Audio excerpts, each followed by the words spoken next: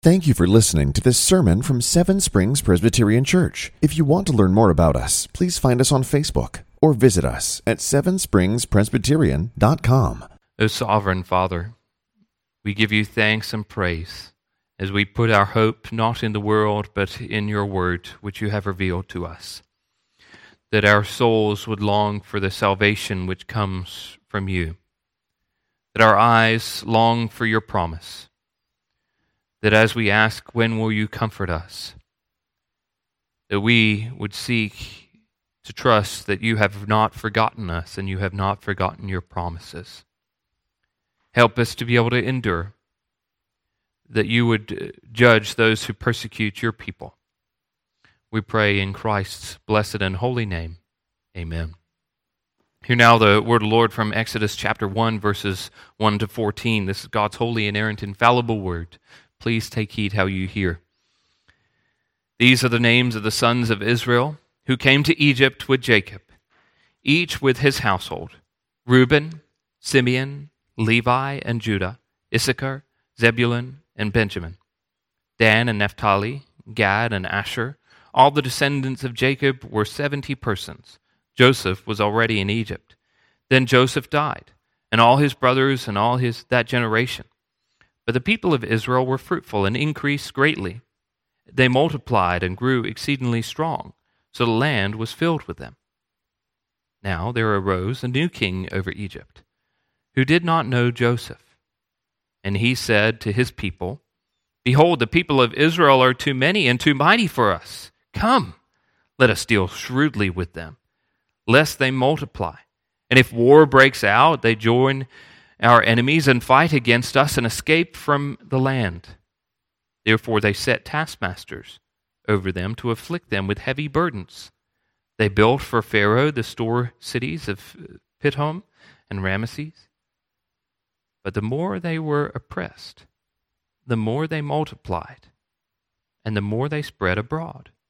And the Egyptians were in dread of the people of Israel. So they ruthlessly made the people of Israel work as slaves, and made their lives bitter with hard service in mortar and brick, in all kinds of work in the field. In all their work, they ruthlessly made them work as slaves. The grass withers and the flowers fade, but the word of our Lord will stand forever. Do you know a person who comes in to the middle of a movie or a TV show and they have no idea what is happening? And they start asking all these questions. Who is that? What are they doing? Why is that person upset? Why is that happening? Why is there an argument between those two people? What are they doing that for? Is there something? And they've missed half the story. They have no idea what is happening. Now, if you can't think of a person, you are probably that person. And as some teachers might say, hold your questions till the end. Now, as you begin to read the story of Exodus, you might come and you might be able to piece together some of what is happening. But you'll find very quickly, actually within the first verse, that you're missing most of the story already. In Hebrew, the actual book of Exodus actually starts with a conjunction. And. So we're already noticed right from the beginning that this is an ongoing story that we've missed half of it already.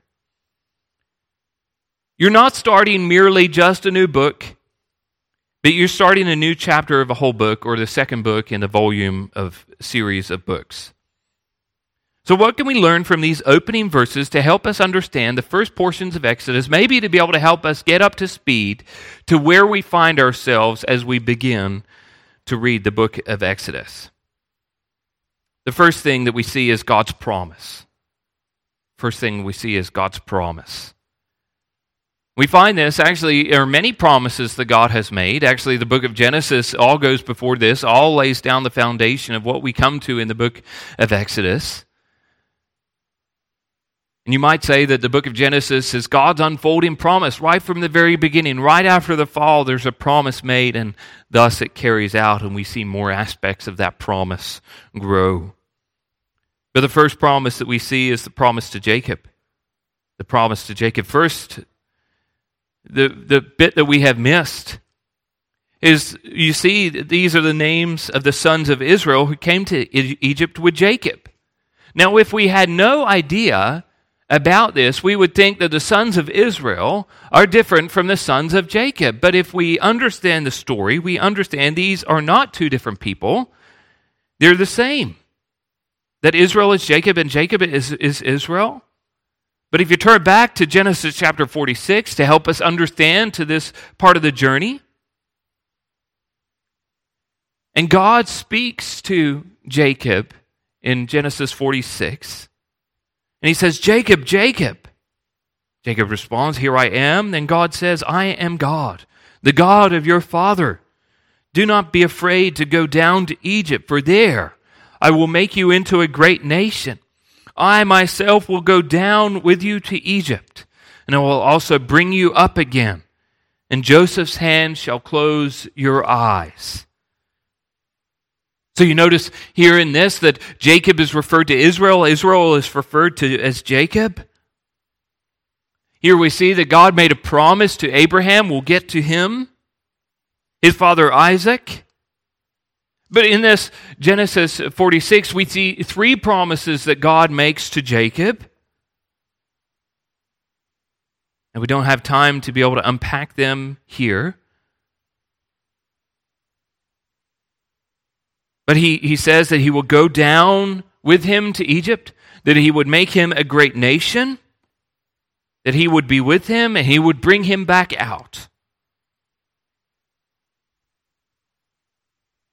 But we notice something strange about this promise. God would bring him out of Egypt, but also Joseph would close his eyes. Now Joseph is in Egypt. We see this in this passage. That Israel goes down. Joseph is already there. There's a king who rises up that does not know Joseph. But here the promise is that Jacob, Israel, would be made into a great nation. So when the author of Exodus writes that the sons of Israel, he's speaking specifically of this promise, that the sons of Israel are been fulfilled in this promise as they grow, as they come into a great and mighty nation. That there would be many branches, many twigs from this family tree. And God has made a promise that he would bring them out of Exodus. But Exodus does not begin with them out of Egypt. It begins with the sons of Israel already in Egypt. Jacob has died, Joseph has closed his eyes, but yet there's something that has not been fulfilled in this promise. They have grown great in number, but yet they still remain in Egypt. The second promise that we see is the promise of Joseph. Just even pages before, we notice that Joseph was already in Egypt, but now he has died. Joseph dies at the end of Genesis, but before he died, he made the sons of Israel promise him something, and he said to his brothers, I am about to die, but God will visit you and bring you up out of this land to the land that he swore to Abraham, to Isaac, and to Jacob. So here Joseph is, and he makes a promise that the sons of Israel,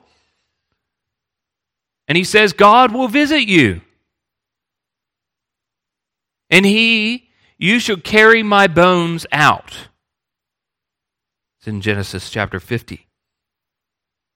And again, we see this promise that Joseph understands that he's made a promise to his father, his grandfather, his great-grandfather. We'll see this as something that continues throughout all the book of Exodus. Those people are dead. But yet God still remembers his promise to them. But we also notice something else, something lacking. Joseph has died, but his bones are still in Egypt. And Joseph said that God would visit him and bring them out of this land. However, in the opening verses, we're the sons of Israel. They're still in this land. The author of Hebrews actually explains that Joseph was speaking about the Exodus to come. He did this by faith. Hebrews chapter 11, verse 22. By faith, Joseph, at the end of his life, made mention of the exodus of the Israelites and gave directions concerning his bones. That here there's a promise that has been made, and that promise has not yet been kept, that they are still in Egypt. The third part of this, of God's promise, is the promise to Abraham. God promised Jacob that he would be a great and mighty nation down in Egypt, and this is exactly what has happened. The people were fruitful and increased greatly and multiplied and grew exceedingly strong. But this was not just a promise made to Jacob. It was a promise that began with Abraham. When God appeared to him and said, "Look towards heaven," in chapter 15, "and number the stars, if you are able to number them." Then he says to them, "So shall your offspring be." Abraham receives this promise as through faith. He believes, and it's counted to him as righteousness. Now we see this promise given to Abraham is actually fulfilled. They're no longer a small family of 70 people who went down to be able to find refuge underneath a king. They're a great and mighty nation. But moments later, God makes another promise that they would grow. But he then makes this promise in chapter 15, verse 13 and 14. "Know for certain that your offspring will be sojourners in a land that is not theirs, and be servants there. They will be afflicted for 400 years, but I will bring judgment on the nation that they serve, and afterward they shall come out with great possessions." So here God makes a promise that they're going to grow in number. They're going to be as great as the stars in heaven, on the sea, on the seashore. And yet, what's going to happen is they're going to move to another land, which we've seen happen at the end of Genesis. They're going to grow in great number, and what's going to happen? They're going to get afflicted. They're going to be slaves for 400 years, and then what is God going to do? "But after this, I will bring judgment on the nation that they serve, and afterward they shall come out with great possessions." Again, you see these promises. They're going to be sojourners. They're going to be servants. They're going to be afflicted. So even before we begin the book of Exodus, we know that this story is going to get a lot worse before it's going to get any better. But we also notice that God is going to judge the nation that afflicts them. They will come out with great possessions. But what do we find in this passage? God's promises all go before, but what happens is Pharaoh's threat. We notice in all of this, something changes out of the sons of Israel's control, but it's not out of God's control. They see the blessing of being fruitful and multiplying as a part of God's promise in a land that is not theirs. They're sojourners. But what that does is then that raises concerns in the eyes of this new king, Pharaoh. Now, we briefly discussed this last week when we're looking at the dating of Exodus. We're not told who this new king is. It would have been a lot easier and saved a lot of paper if Moses had just recorded the name of this Pharaoh. We do not know. But again, the focus is not about the Pharaoh. He's nameless. The focus is on God's people, on what God is doing. And actually, what you see in chapters 1 and 2, the focus is actually on these women who stand up against Pharaoh. We'll see that in a couple of weeks. We see that Joseph is the one that saved Egypt. He's now forgotten, and the sons are now a threat. Joseph was there for years because his brothers' sin and jealousy. All in God's providences. Joseph is able to look back in Genesis 50 verse 20 and says, "As for you, the brothers, you meant evil against me, but God meant it for good, to bring about that many people should be kept alive as they are today." And we will see this throughout the whole story of Exodus. Horrific and horrible things will happen to the people of God, and yet what Pharaoh intends for evil, God intends for good, for his purposes, his sovereignty to shine forth, all for his glory. And even as you start to begin to think this, there's many layers that are quite mind-boggling to consider. Mainly, God had promised the sons of Israel would grow into a great nation. God had promised that through Joseph that he would visit his people. God had promised that to Abraham that his people would be afflicted for 400 years. He promised that he would bring them out of this land. And we see here now Pharaoh speaking exactly of those promises. He sees them increase. He begins to afflict them. He's worried that they would escape from the land. And here God's promises are found in the words of Pharaoh, and they come out of his mouth. Moses actually continues to explain that they set taskmasters over them to afflict them with heavy burdens. And they begin to build Pharaoh's cities. Now we notice and see as we go through the story, but notice how Pharaoh has them building for him. Some have even suggested that here they are building places of worship. Pharaoh's name actually means great house. And yet God is the one with the humble house filled with his glory at the end of his book. The people of God go from building a house for Pharaoh to the house of God. They're builders and servants of the one true living God. And he does not place heavy burdens upon their back. In all of this, we see that Pharaoh did not consider. It's not even the sons of Israel. He did not consider the God of the sons of Israel. He doesn't even know who this God is, we will see. He's worried about the people of God being a threat, but yet he does not even consider who their God was. And he will be his threat.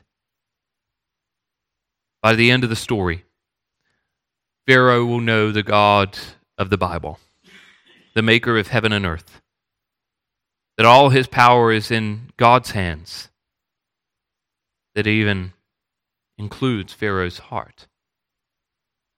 But you notice here that here we have promises that we would often think as conflicting. People growing, multiplying, increasing, but yet persecution arising. Both of these are the promises of God. We know that this is going to happen, that God's going to make him into a great and mighty nation, that God is going to use this nation to be able to afflict them with heavy burdens, and this is exactly what happened. And we think that they're opposites.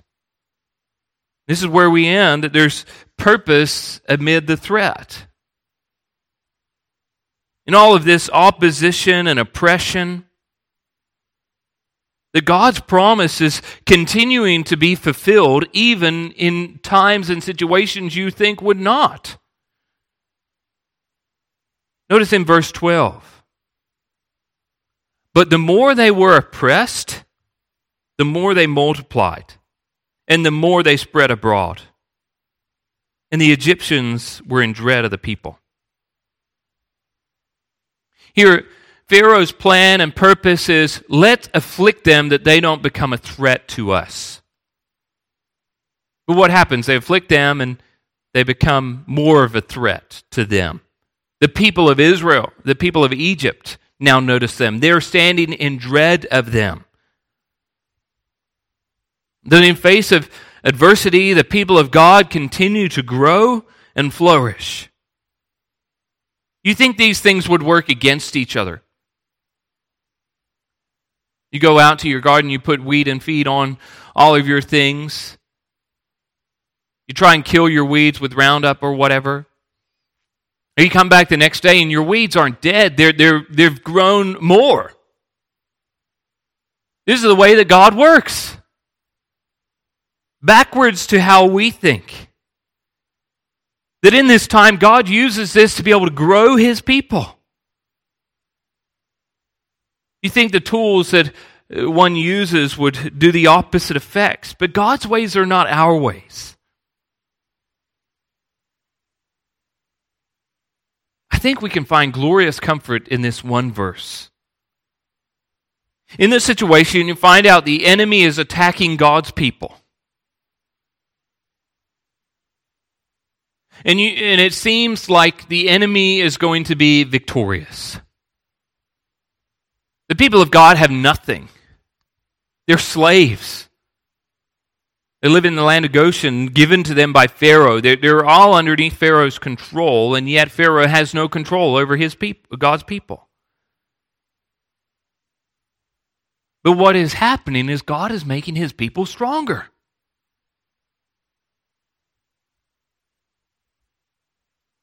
Here you see this comfort that we can find. That as we go through difficult and trying situations and circumstances,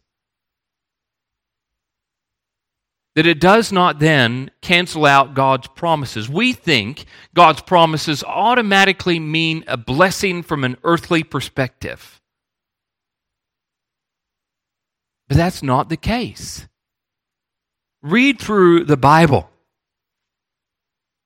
Abraham is given all of these glorious promises, and yet he dies with a plot of land, and it's a graveyard. God promised him offspring, a great and mighty nation, a glorious land for his offspring to live in, and yet where does he live? In a land that is not his, and he has one son to his name. Well, what about Isaac? A great and glorious nation, a land which should be his. He dies with 2 children and a graveyard. What about Jacob? A great and glorious nation compared to his grandfather and his father. He's got a quiver full. 12 sons. A land that is not his. You continue to read. We'll read about Moses. Read about Joshua. Go through all of the judges. They lived in trying and difficult circumstances, and yet, in all of this, God's promises continue to be fulfilled. The persecution can mean promise, and promise can mean persecution. And God is not below that. It's not that He's sitting there going, well, my hands are tied. It's out of my control. What am I to do? God says, no.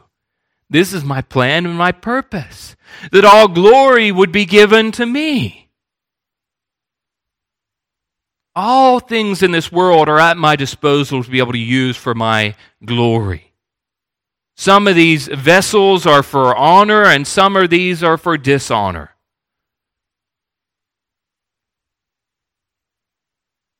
But we see this not only just in the Old Testament, we see it also in the New Testament. The promise which Christ makes in Matthew chapter 16. When He says, I will build my church and the gates of hell shall not prevail against it. The promise of God building His people up, them growing in great in number, but that does not mean that the gates of hell are not going to attack. It says they're not going to prevail against it. There's always going to be this conflict from the people of God, from those outside. If you reword that promise which Jesus made to Peter in Matthew chapter 16, in the time of Exodus, I think it would read something like this: I will save my people, and the plans of Pharaoh will not prevail against it. And here God uses the threat to be able to fulfill His promise. It's only when the heavy burden and affliction are placed upon the backs of the people of God that they finally cry out that God would deliver them from this slavery and seek to find a new land. We see that this is exactly not just happens in the time of Jesus, but we see this in the book of Acts as well. What you see is persecution comes up, conflict from within the church. In Acts chapter 6, there's a dispute among the widows. You think that would tear the church apart, but what happens? God uses that to be able to build his church up, and the word of God flourishes. We see this in Acts chapter 12. What happens? James, one of the apostles, is killed by Herod, a king who oppresses God's people. And then what happens? Well, you think the church would disband, the church would split, the church would hide under rocks, and they would not grow anymore? But at the end of the chapter, Herod is the one that dies, and God's glory is lifted up. What happens? Verse 24, the word of God increased and multiplied. That we think that persecution means decay, death, that we have done something wrong, but yet in the book of Exodus we begin knowing that there's a plan and a purpose for all of this to be able to happen. Now, if we've never read the book of Exodus, and we've only read up to this point from Genesis to Exodus chapter 1, we know many important things. The God who made the heaven and the earth is the God that made a promise to Abraham, Jacob, Isaac, Joseph, that his people would go into a land that is not theirs. They would be sojourners in that land. They will be afflicted for a long time, 400 years. That God would make them into a great and mighty nation, and he would bring them out. He would visit his people. He would remember his covenant. He would give them the land which he showed to Abraham. And God is faithful to be able to fulfill all of his promises. And we know he will fulfill his promises because he is faithful. He is true. He cannot deny himself. So we have glorious comfort to be able to know that as we go through this life, that God has a plan and a purpose to be able to use all things for our good in the end. Let's go to the Lord in prayer. Let's pray. O gracious and most merciful Father, we give you thanks and praise that even as we begin this book, that we are reminded once more of your glorious promises which you have made throughout your word. Lord, that we realize that you are a God who makes these promises and is sovereign over all things and is able to keep them. That we will see that you are the one who is mighty to save, the one who is able to raise Israel back up out of this miry clay, set their feet upon a rock. Lord, we pray as we read through this book that we would see that this speaks not merely just of a people, a physical people looking for a physical land, but all the true sons of Abraham which are found in Christ Jesus.